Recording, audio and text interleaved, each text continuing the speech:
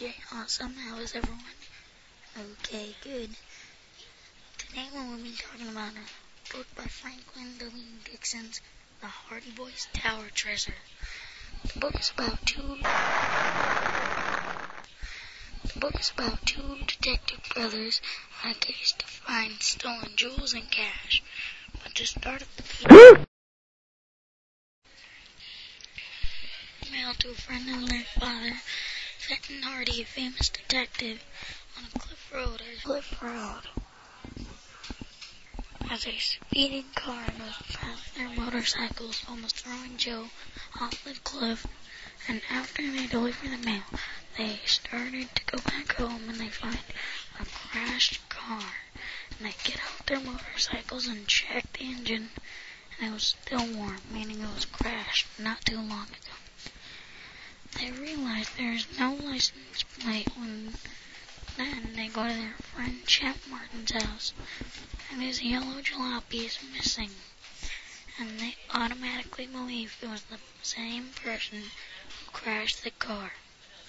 The next day the friends have a picnic and they look around the pond and they find a redwood piece, and then they go back home.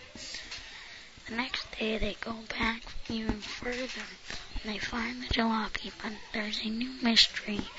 All the money and jewels and Tower Mansion are missing. And then the boys go to New York with their father and find no evidence, but their father stays in New York and finds the best clue ever: the old tower. They didn't know what that meant, but they thought it meant the old tower of Tower Mansion.